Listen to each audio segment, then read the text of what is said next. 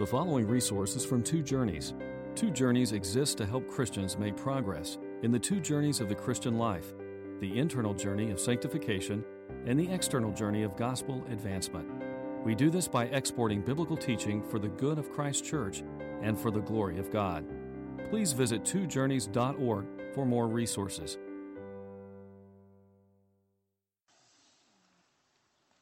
For a long time, I don't know how long, but a year or two, I have gotten up early in the morning with Calvin and Daphne, and we've been reading Courtney Anderson's biography of Adoniram Judson, missionary to Burma. The biography is called To the Golden Shore.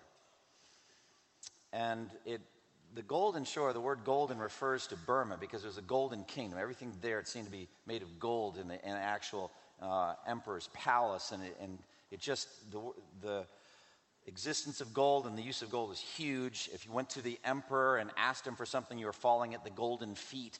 There was all this kind of gold imagery. And so To the Golden Shore was an image that Courtney Anderson, the author, chose for the mission, the entire mission to Burma. But at the very end of this biography, it had a different meaning. And these are almost the final words in the biography. It said this: at 15 minutes after 4 on Friday afternoon, April 12th, 1850, Adoniram Judson reached his golden shore. Through more suffering than I can put into words, very few people died as hard as he did, suffered physically as long as he did. He actually said that. He said, I don't think many people in the family of God have died as hard as this. And it just was a symbol of just how difficult it was for Judson to live his life and to bring people to Christ. And then for us to imagine just spiritually what that meant for him. He was actually out at sea, died at sea. And for him to reach his golden shore, what an image that is in our minds. Randy Alcorn, in his book, Heaven, opened with a powerful story, an illustration from 1952 of a long-distance swimmer named Florence Chadwick. This is a woman who did stunning things that I can hardly imagine. Sailed the English Channel 4 times, twice each direction, set the record for that long-distance swim. But she wanted to swim from the Catalina Island off of the coast of Catalina to California. And it was very, very difficult conditions that day. The weather was foggy and chilly, and she could hardly see the boats that were accompanying her. And she swam and swam and swam for 15 hours. 15 hours. And she begged finally to be taken out of the water along the way. Her mother was in one of the boats alongside, said, "You're very close, don't give up." And finally, physically, emotionally exhausted, she stopped swimming and was pulled out. It wasn't until she got onto the boat that she discovered that the shore was less than half a mile away, covered with fog. And at a news conference the next day, she said, all I could see was the fog. I think if I could have seen the shore, I would have made it. 2 months later, she succeeded, and it was just as foggy. And she said, I kept the mental image of the shoreline in my mind as I swam, and it enabled me to finish. So Randy Alcorn, picking up on this, says about his book, Heaven, said, perhaps you've come to this book burdened, discouraged, depressed, even traumatized by life. Perhaps your dreams, your marriage, your career, your ambitions have crumbled. Perhaps you become cynical or have lost hope. A biblical understanding of the truth about heaven can change all that. He said, I pray this book will help you see the shore. So I'm praying that this sermon series, which I still don't know how long it's going to be, will help you see the shore. I yearn to give you a fuller scriptural view of the eternally glorious world that awaits all of us in Christ. Now, by contrast, obviously most of you, if not all of you, know that this week Stephen Hawking died at the age of 76. He was a brilliant physicist, cosmologist, atheist. He suffered all his adult life with Lou Gehrig's disease, ALS, and was confined to a wheelchair and became a picture of really a secular hope, what the human spirit can overcome. He was a thoroughly secular man. And his work was seeking a unified theory of everything that would explain everything. Origins, destinations, and everything in between. That's what he was seeking with physics and with mathematics. His most famous statement about religion goes like this. This is Stephen Hawking, quote, "I have lived with the prospect of an early death for the last 49 years. I'm not afraid of death, but I'm in no hurry to die. I have so much I want to do first. I regard the brain as a computer which will stop working when its components fail. There is no heaven or afterlife for broken down computers. That is a fairy tale for people afraid of the dark." And in that spirit, I think, he died. It really is an amazing insight in the way he looked at human life, that we are nothing more than machines, biochemical machines, with certain biochemical reactions in our brains, and when all that stops, then life ends. Well, as brilliant as Stephen Hawking was, and he was, I have the joy and the privilege to stand here this morning and contradict him based on Scripture, based on the Word of God, based on faith in what the Lord has told us of the shore to which we are sailing. Now, last 2 weeks we have begun unfolding Revelation 21 and 22, which is the best, most careful description of the world to which we are going in the Bible. You heard Jim just read it. Look at verses 1 through 3. "Then I saw a new heaven and a new earth, for the first heaven and the first earth had passed away, and there was no longer any sea. I saw the holy city, the New Jerusalem, coming down out of heaven from God, prepared as a bride beautifully dressed for her husband. And I heard a loud voice from the throne saying, 'Now the dwelling of God is with people, and he will live with them, and they will be his people, and God himself will be with them and be their God.'" What a magnificent vision of our future blessedness, of our future happiness. Not a fairy tale for those afraid of the dark, but a reality to which we are moving. And I think it's beneficial for us to take the Scriptures as they're given and meditate on them, extensively meditate on them. Think about the ramifications of them. The Westminster theologian said the Word of God is not only what is printed on the page, but what can be logically deduced from the Scripture. And in this way we build a theology. I want us to have a theology of heaven. But I don't want to go too far afield from the text. Amen? I'm not wanting to be like the astronaut that was with the jetpack, and no tether. That freaks me out. Have you ever seen a picture? They did it, I think, only once or twice. And these guys are hundreds and hundreds of feet away from the space shuttle with a backpack on their back. I don't want to do that. I want to tether to the text. But I want to do everything I can with the text. I want to go as far as we can. I know that heaven is going to be far greater than anything we can imagine. Like it says in Ephesians 3 concerning God, "Now to him who is able to do immeasurably more than all we ask or think." That's a good translation, but the NIV, wanting to juice it up a little bit, says more than we can ask or imagine. And I think that's okay there, because Paul is talking about things that push the limits of what we can think. And that's, I think, really what imagination's all about. So we're thinking about what can be scarcely imagined. "Now to him who is able to do immeasurably more than all we ask or imagine, according to his power that is at work within us. To him be glory and in the church and in Christ Jesus throughout all generations, both now and forever. Amen." So this morning, I want to zero in on one verse. And I know you're thinking, "Pastor, at that rate, please don't think those thoughts today. Just think with me about verse 4. That's all I want to do today. I want you to zero in on verse 4. "He will wipe every tear from their eyes, and there will be no more death or mourning or crying or pain, for the old order of things has passed away." So we are commanded to meditate on heaven. Colossians 3 makes that plain. Also, Revelation 1, verse 3, about this whole book of Revelation. "Blessed is the one who reads the words of this prophecy, and blessed are those who hear it and take to heart what is written in it." Take it to heart, because the time is near. So read these words and take them to heart. Ponder them. Cherish them. The great Puritan preacher and theologian Jonathan Edwards focused on heaven every day of his life. He said this: it becomes us, or it's beneficial to us, to spend this life only as a journey to heaven, a journey toward heaven, to which we should subordinate all other concerns of life.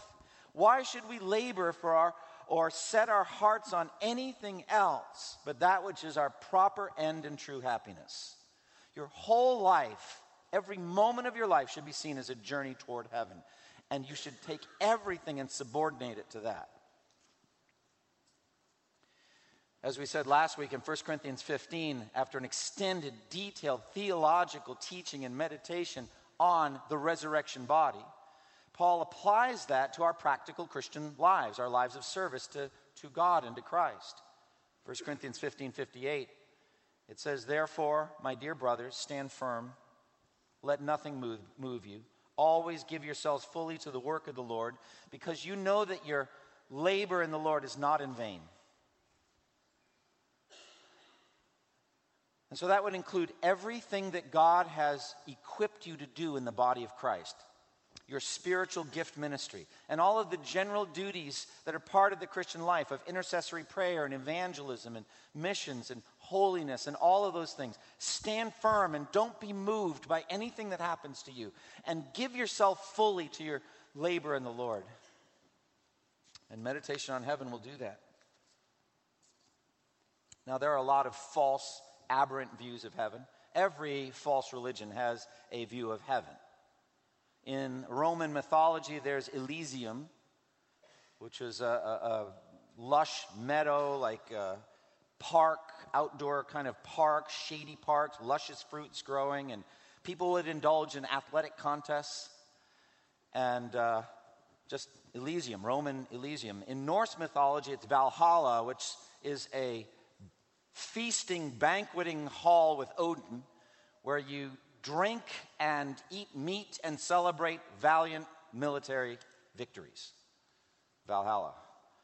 Radical Islam doesn't seem much different. Teaches a heavenly paradise for warriors who die in jihad, including 70 to 100 beautiful virgins with wide dark eyes. And the blessed will recline on couches in a beautiful garden like Eden and enjoy sensual pleasures forever, including rivers of pure water, fresh milk, and wine. Rivers of wine. Islamic view. Buddhism speaks of 7 circles of heaven that are just part of this present physical world and which are themselves temporary. But the ultimate goal is nirvana, which is nothingness, like a drop in an endless sea, and you lose your identity and cease being to some degree. Native American tribes, like the Lakota in North and South Dakota, conceived of happy hunting grounds where you go and continue your life as a hunter, but do very well up in heaven. All of this shows that the truth of Ecclesiastes 3, verse 11, which says that God has set eternity in the hearts of people. People have eternity in their hearts. All of you do. You have a conception of the afterlife. You have a conception of the world that's coming. But the fact of the matter is, the Scripture reveals that we cannot rightly think about heaven on our own. If left to our own unaided imaginations, we will think wrong thoughts. As it says very famously in 1 Corinthians 2, 9 and 10, it says, no eye has seen, no ear has heard, neither has it entered into the heart of man what God has prepared for those who love him. But, people stop at that verse, don't, keep going. But God has revealed it to us by his Spirit. The Spirit searches all things, even the deep things of God. So we should not just stop at 1 Corinthians 2:9 and say we don't know what heaven will be like because we don't know what God has prepared for those who love him. No, God has revealed, can I say it this way, some of it to us by the Spirit. And yes, we see through a glass darkly, but we ought to take what the Spirit reveals in Scripture and by the Spirit's leading through exegesis and good interpretation, try to understand this magnificent verse, verse 4. He will wipe every tear from their eyes, and there'll be no more death or mourning or crying or pain, for the old order of things has passed away. The old order of things, the first things, like first and second. So we're in the first world now, there's a second world coming. So that's a more literal translation. The first things will have passed away. And this old order of things, this present world, is filled now with incalculable suffering, incalculable pain. Really a river of death, sin and death. Adam sinned at the garden, and we are taught in Romans 5 that in Adam we all sinned. And through Adam we received the death penalty, and we received a corrupt sin nature. And the suffering and misery that has brought is just incalculable. But the text says that he will wipe every tear from our eyes. This is a powerful image to me of God's intimate relational comforting.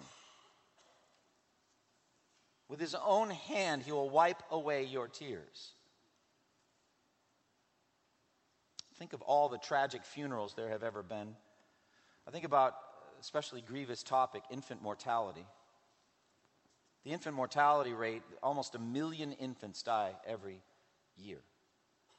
How do you measure the grief that's brought to women, to mothers and fathers for centuries?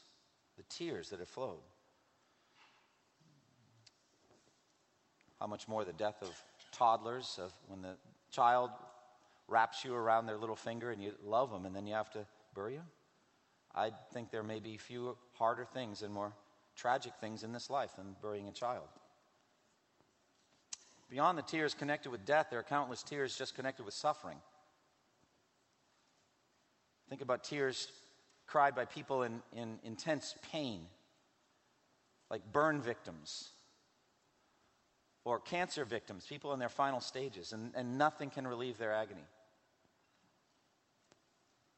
Or tears connected with loss, material loss, like just a house burning down. I remember we helped in Lexington, Massachusetts, my first church after I came to Christ. There was a Christmas fire. It was connected to electric lights and a tree, and it was very tragic. And a grandmother died of smoke inhalation, and they had lost everything.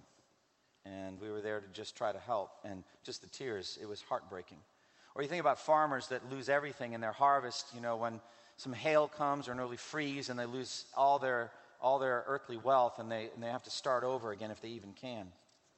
I think about tears cried by single people who are looking for a spouse and they think that no one loves them, no one will ever love them, and they just feel so lonely in this world. Tears of lonely people.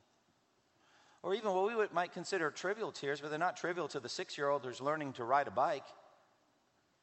I thought my tears were pretty significant. I learned to ride a bike by riding down a hill. And it was great until I crashed into a teenager's car, and he was waxing it and buffing it. That was his baby. He chased me through the woods. This is a true story. That's how I learned to ride a bike. It's terrible. I cried tears of fear that day.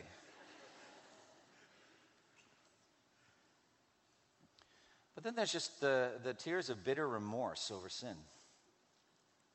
I mean, you think about people who have ruined their marriages through sin, men or women, and they can't get it back. And they just lament and weep, and there's just nothing that can be done for it. Or tears cried by old people in nursing homes as they have a photo album or something that brings back memories, and people in it are gone, and that time is gone, and they're crying. They're just sad at the loss of an era. Perhaps the most poignant, I think, just in the sequence of redemptive history, are tears that will be cried probably by all of us at Judgment Day.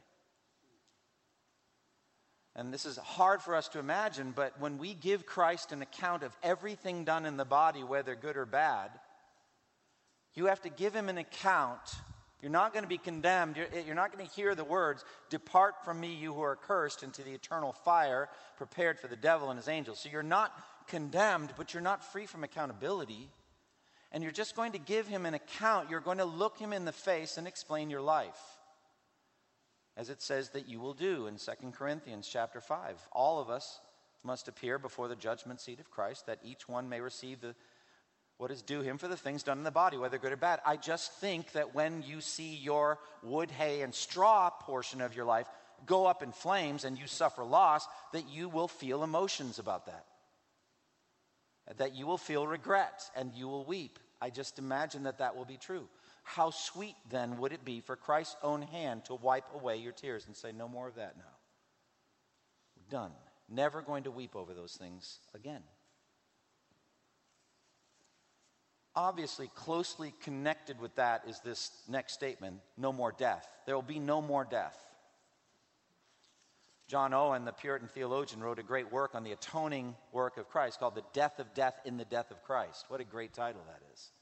So when Jesus died and rose again, take those two together, he destroyed death. But the victory that God the Father willed that Jesus would win over death was going to be a long unfolding victory. It wasn't an instantaneous destruction of death that he willed, but rather it is revealed that the Father said to the Son, "Sit at my right hand until I make your enemies a footstool for your feet." And then he says in 1 Corinthians 15, 25 and 26, Christ must reign until he has put all his enemies under his feet. The last enemy to be destroyed is death. And he will destroy death.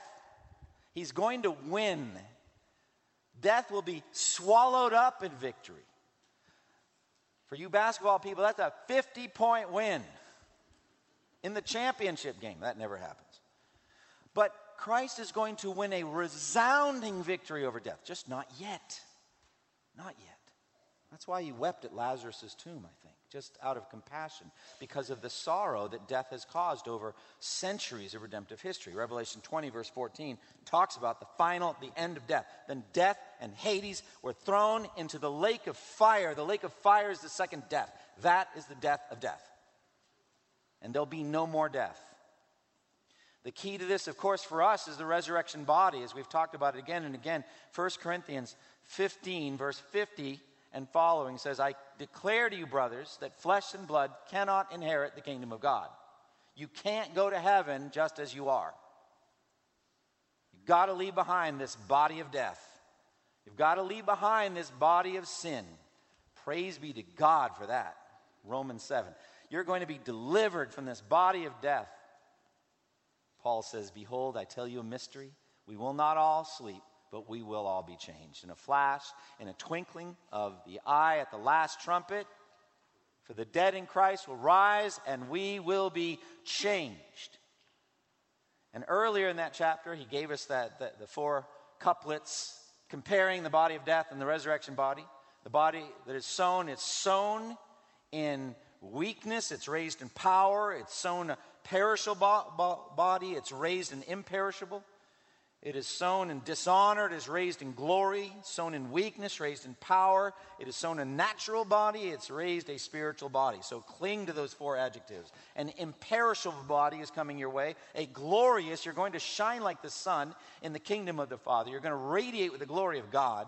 You're going to be raised powerful. I'm going to talk about this in coming weeks, but I love Isaiah 40 on this. You will run and not grow weary. You will walk and not be faint. Amen? How is that going to be? Limitless power coursing through your resurrection body. And it's going to be a spiritual body. And like I've said for a long time, I'm open for business if any of you thinks you know what that means. We have some indication with the resurrection body of Jesus, which was doing different kinds of things. Wrapped up in those grave clothes and that sticky resinous substance, he comes right out of that and leaves all that behind. And comes right through the walls of the cave, right through that heavy stone door, right through it, and then out he goes. He's gone. Long before the women came and the angel came down and moved the stone, he's gone, right through the wall. And then later the disciples are there in the upper room, with the doors locked for fear of the Jews, and Jesus came and stood among them. Isn't that great? There he is. And he said, as he needed to, peace be with you. And they're overwhelmed with feelings, with joy when they see the Lord. And yet he takes food and eats it. He says to Thomas, touch my hands and see. Thomas had said, unless I put my fingers in the nail marks. So he's physical and yet somehow spiritual. That's the best I can do. Now, for us, we understand that the pain that says no more pain, and I talked about this last time, no death, mourning, crying, or pain. You go to pain. Some of the worst pain there is in this life is mental. It's emotional. The anguish of depression and of sorrow and grief and regret. These things are incredibly painful. I think there are some parents that have gone through teenage suicide or whatever, that they would take a physical pain rather than that, the emotional anguish they feel every time they remember their son or daughter. I've had it said to me. Think about every time they see a photo, every time they walk into the room or they see a stuffed animal that was in his or her crib. I mean, just what does that even feel like? There is a kind of a therapeutic forgetfulness that happens in this life so that we can move on. But what will we remember in heaven about our lives here on earth? That's a question that's occupied me for probably 10 years. There'll be no pain, no grief, no mourning, no regret in heaven. No psychological trauma, no anguish, no guilt. No regret, because all those things are painful. Will there be memory, though? That's a question on which some men that I really respect are divided. John MacArthur says to some degree that provisionally there won't be memory of these things. He cites Isaiah 65, 17 and 18. He said, "Behold, I will create new heavens and a new earth. The former things will not be remembered, nor will they come to mind. But be glad and rejoice forever in what I will create. For I will create Jerusalem to be a delight and its people a joy." That's the new Jerusalem, new heaven, new earth. And it says the former things will not come to mind. It won't even be remembered. So I understand that that's what Isaiah is saying, but it doesn't mean you forget. I can show many verses that use that kind of language, and we're still remembering the Red Sea crossing. And something greater comes along. You actually treasure them both, right? I get to treasure both the Red Sea crossing and the greater Exodus that Jesus won. Don't we get to do that? And so I think this is just saying the new heaven, new earth will be so great that any memories of the past life will be as nothing compared to it. But MacArthur is saying that he just can't imagine how we could remember the grief and misery and suffering of this life and not feel pain. So he thought of a kind of a provisional, I think, amnesia, or some kind of cleansing of the memory there. It's not easy to understand. On the other end of the spectrum, you've got John Piper.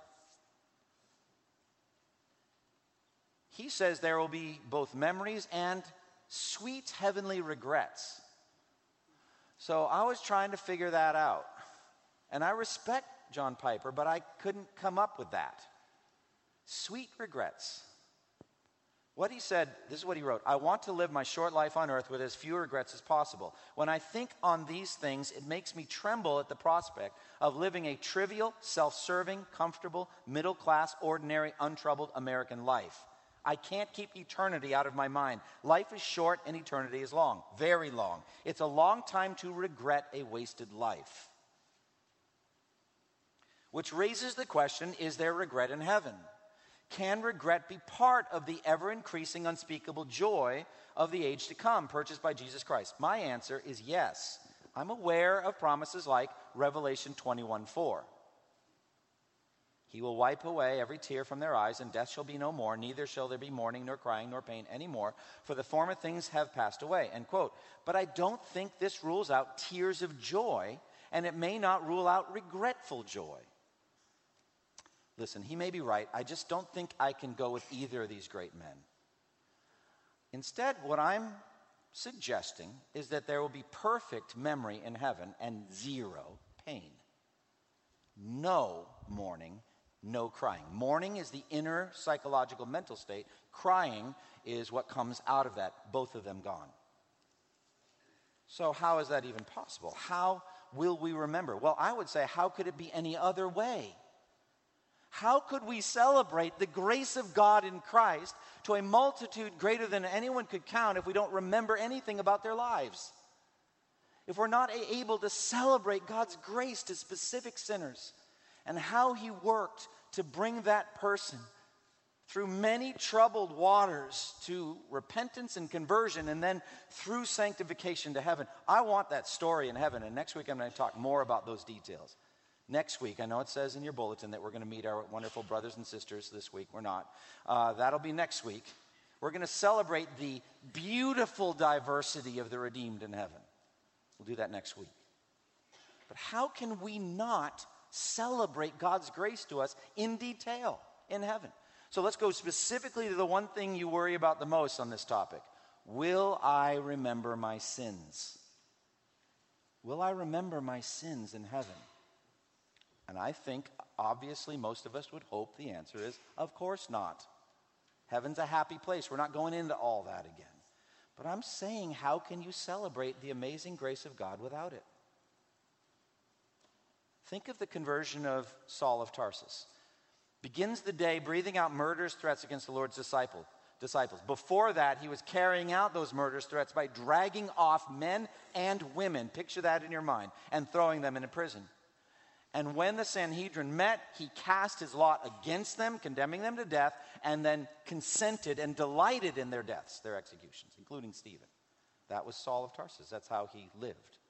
But then, one day, he's traveling on the road to Damascus, and Christ appears to him and says, Saul, Saul, why do you persecute me? Who are you, Lord? I am Jesus, the one you are persecuting. Now get up and go into the city, and you'll be told what you must do. He saw on the road to Damascus the glory, a part of the glory of the resurrected Christ, and was transformed. Did he thereby forget what man he had been before that? Not at all. He writes about it in 1 Timothy 1. Listen to this, 13 and following. Even though I was a blasphemer and a persecutor and a violent man, I was shown mercy because I acted in ignorance and unbelief. The grace of our Lord was poured out on me abundantly, along with the faith and love that are in Christ Jesus. Here is a trustworthy saying that deserves full acceptance. Christ Jesus came into the world to save sinners, of whom I am the worst. But for that very reason, I was shown mercy, so that in me, the worst of sinners, Christ Jesus might put on display, his unlimited patience. Now, that display is good to convert people like us. But will it not do very well in heaven as well? He ends that whole thing with this beautiful doxology, 1 Timothy 1:17. Now unto the King, eternal, immortal, invisible, to the only God be honor and glory forever and ever. Amen. I just don't see heavenly amnesia part of that. I think it's heavenly celebration of God's grace to Saul of Tarsus. So, will David remember what happened with Uriah the Hittite? I think so. Yes. Will Nebuchadnezzar remember that he was a megalomaniac, pagan tyrant who used his authority to oppress the people he had conquered, even to the point of condemning all of his counselors to death if they couldn't tell him what his dream was? And then throwing Shadrach, Meshach, and Abednego in a fiery furnace because they wouldn't bow down to his golden idol. I think in chapter 4, Nebuchadnezzar was transformed. I think he was saved. Do you think he'll remember in heaven when Daniel said to him, renounce your wickedness? Do you think he'll remember in heaven what that wickedness was? I think yes. And give God the glory for his salvation. Mary Magdalene, I think, will remember that she was inhabited with 7 demons. Remember the woman that wept over Jesus' feet and washed his feet in her tears and dried them with her hair? Remember that woman? And Jesus said, because of the abundance of her forgiveness, we see the abundance of her love. There's a link between the two. The more of a sense of your forgiveness, the greater the outpouring of love. Isn't that going to work so beautifully in heaven? What about the Samaritan woman that Jesus met and saved at the well? I have no husband, she said. He said, you're right in saying you have no husband. In fact, you've had 5 husbands, and the man you're living with now is not your husband. What you said is quite true. Remember that? Do you think she's going to remember that whole story? I think she will. What about the centurion that oversaw the crucifixion of Jesus? I think he's in heaven. I've said to the guys this week, I said, the centurions always do well in the New Testament. They're good guys. You don't meet a bad centurion in the New Testament, I don't think. Maybe I'm wrong, but I mean, this centurion especially, remember what he testified after Jesus died and there's that earthquake and an eerie darkness, and he looks up and says, truly, this man was the Son of God. I think that's the fruit of Jesus' prayer while he's still living when he said, Father, forgive them, they don't know what they're doing. That wasn't a universalistic prayer. for a high priest that's just praying and hoping some people will be forgiven. That's the specific high priestly prayer for one of his sheep that was about to cross over from death to life. Father, forgive him. He doesn't know what he's doing. Do you think in heaven he's going to know that he was the one that killed Jesus? I think so. And celebrate God's grace to him as a pagan Roman and bringing him to salvation. Tertullian said that the blood of martyrs is seed for the church. Will they remember their suffering? Will they remember the blood that was shed? Will they remember their persecutors if some of them became brothers and sisters in Christ? Blood of martyrs is seed, and up out of their bloody seed comes new Christians. Many of them were their persecutors just a day or a month or a year before. Will they remember that they were persecutors? What about John Newton and all the people he enslaved as a slave trader? Will he remember his former profligate life, his wicked life in heaven? Corrie ten Boom tells a story about how she met an SS guard who was in one of the death camps that she was in, where some of her family died. And he was so filled with joy because he'd come to faith in Christ and wanted to shake her hand. And she couldn't reach out her hand and shake his hand because of the difficulty of memory. Is it possible that they would have full memory in heaven and full, rich, deep fellowship in heaven too? What about Jim Elliot? Will he be able to spend eternity worshiping side by side with a Huarani who killed him and his friends and who were later led to Christ by his courageous wife, Elizabeth Elliot? I think they're already doing it, but it's going to be even better in the new heaven, new earth. The tapestry of grace that God has ordained through providence is woven through with all kinds of colors of thread. Some of them dark, some of them light.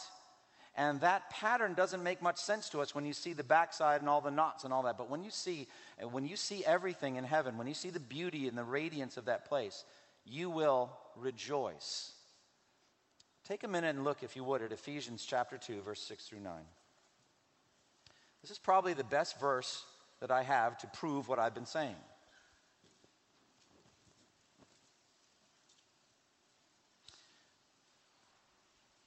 I'll just read Ephesians 2, 6 through 9. And God raised us up with Christ and seated us with him in the heavenly realms in Christ Jesus.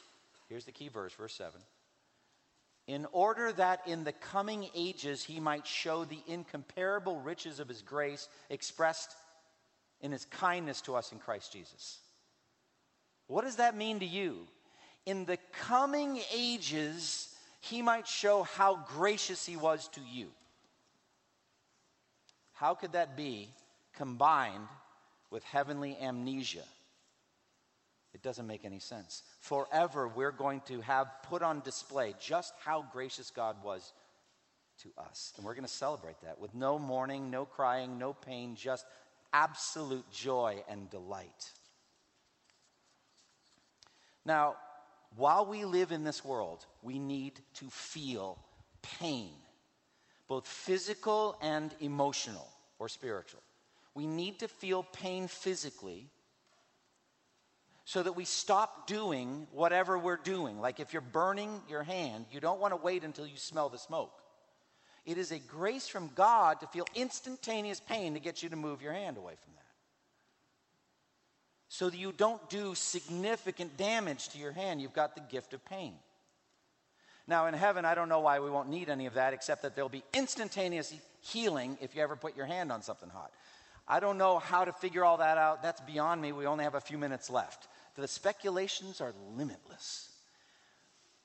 But in this world, you need spiritual, emotional, psychological pain connected with your own sin.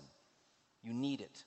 You need to grieve and mourn and wail and change your laughter to mourning and your joy to gloom. James chapter 4. It says it right there. You need to feel pain for your sin. Why? Because you're not done being in the world of flesh and the devil. You're still in danger. And the pain keeps you from future sin. It enables you to genuinely repent and turn away from damaging patterns of life so you stop doing them. In heaven, you don't need it. There won't be any world or flesh or devil. Not the world the way we define it as an alluring, enticing, whore of Babylon. That's gone. And the devil will be in the lake of fire, and your flesh will be gone. You'll have a resurrected nature. So you don't need any grief or mourning or pain over your sin in heaven. It's not needed. You need it now, and if you don't feel it now, you're in great danger. It may be that you're not even a Christian.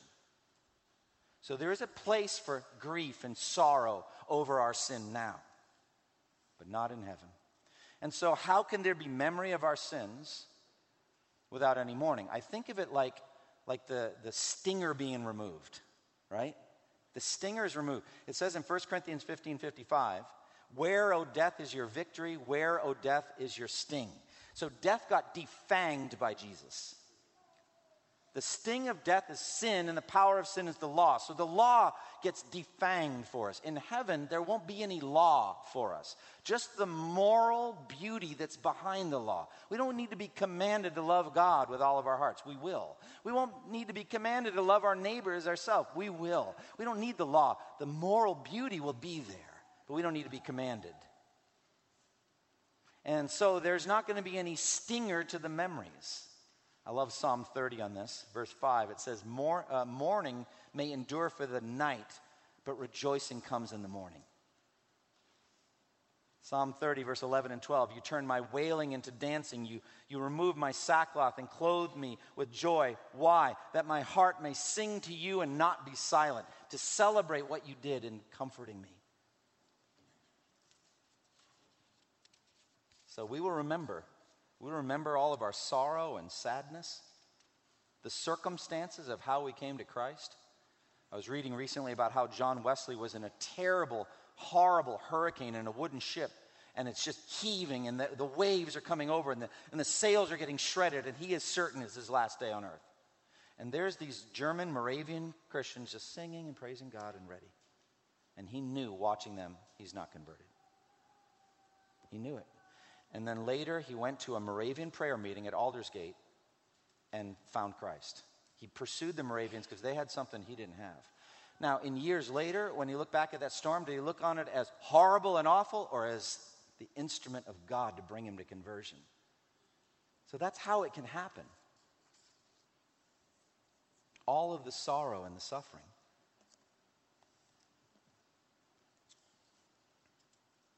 Do you think Joni Eareckson Tada will remember that fateful day in 1967 when she dove off the bridge into the shallow Chesapeake Bay and snapped her spinal column? Do you think she'll remember that in heaven? Absolutely. But no pain. She'll be in her resurrection body and she will celebrate God's grace. How can you understand her life apart from that?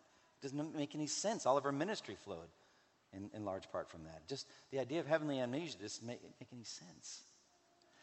As a trustee of the International Mission Board, I get to interview missionaries, and we get to meet these folks and find out how they came to Christ. And with the married couples, we get to find out how they met. And so about 2 months ago, we met a couple who met at a party in college, a Christian ministry party, and she said, the woman said, I met him, I didn't like him at all. I mean, not at all. Then I left the party and backed into his car. Crushed it. And then we met and we got to know each other. And they were both laughing at that story. I can tell you, it wasn't funny that night. It was not funny that night, but later on they're laughing. Just take that and multiply it by infinity. That's what heavenly memories will be like. No sorrow at all, just joy at what God did, how he used it all. How he used our weakness and our sorrow and our sin and our smallness and our pettiness and all that and overwhelmed it with grace and built this incredible church. We're going to celebrate all of it. I'm going to talk more about it next week. I just could go on and on. Next week, meeting our glorious family. Not today. Applications. First and foremost, I just yearn that everyone listening to my voice here today would be there in that world where there is no more death or mourning or crying or pain. Because you know, hell is the exact opposite of that. In hell, they swim in death forever. It's an eternal death. It's a death that never ends. The worm does not die and the fire is not quenched. It's an eternal death. And it's a pain we can't even put into words what that would be like. And the mourning and regret will be more than we can imagine. I actually sometimes get foretastes as I'm sharing the gospel with people. It's like, I wish you could see how much you'll relive this moment if you do end up in hell. You will go back to the moments you heard the gospel and you turn your back on it. When Adoniram Judson went to ask the king of Burma for religious tolerance in his nation, and he gained somehow an audience with the golden ear, and he fell at the golden feet. That's how they talked about having time with the emperor. And they made their pitch, including he shared the gospel with this emperor. And he listened for a while and then stopped, dropped the tract on the ground, and stepped on it and walked out of the room. Judson never saw the emperor again. And I thought to myself as I was reading that to my kids, I said, do you understand how that moment was exactly the opposite of what it appeared? What it appeared is that this American missionary was there kind of groveling on the ground, begging for a favor from the mighty emperor. What was actually happening is an emissary of the true emperor of the universe was there offering this sinner a chance at amnesty from all of his sins, that he would spend eternity in the true golden shore.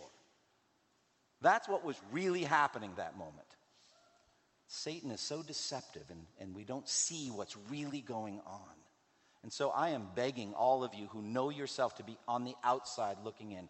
Now, today is the day of forgiveness, the day of salvation. Now, an emissary of the king is here begging you, be reconciled to God. If you've already been reconciled, you know that you are a Christian. How shall you now live? Pursue the two journeys, friends. That's how you do it. Grow in holiness. Put sin to death, because someday you're going to be pure and holy. Put sin to death. Secondly, spread the gospel. Talk this week. We've got a number of weeks coming up to Easter. Invite people to church. Invite people to faith. Invite them into a conversation about this eternal world to which we're going. How many people surround us every day with Stephen Hawking's atheistic mentality? Tell them the truth while there's still time. Close with me in prayer. Father, thank you for the time that we've had today to celebrate your grace and your goodness.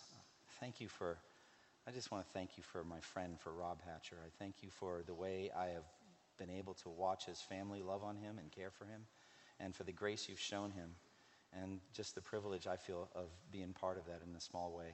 But I think he just represents a multitude greater than anyone could count, and we're going to be celebrating your incredible working, so diverse, so detailed in bringing people to Christ. I can't wait. So Lord, give us joy, give us energy, give us the ability to stand firm and let nothing move us, and be abounding in the work and the labor of the Lord. In Jesus' name I pray. Amen. Thank you for listening to this resource from twojourneys.org. Feel free to use and share this content to spread the knowledge of God and build His kingdom. Only we ask that you do so for non-commercial purposes and in accordance with the copyright policy found at twojourneys.org. Two Journeys exists to help Christians make progress in the two journeys of the Christian life: the internal journey of sanctification and the external journey of gospel advancement. We do this by exporting biblical teaching for the good of Christ's church and for the glory of God.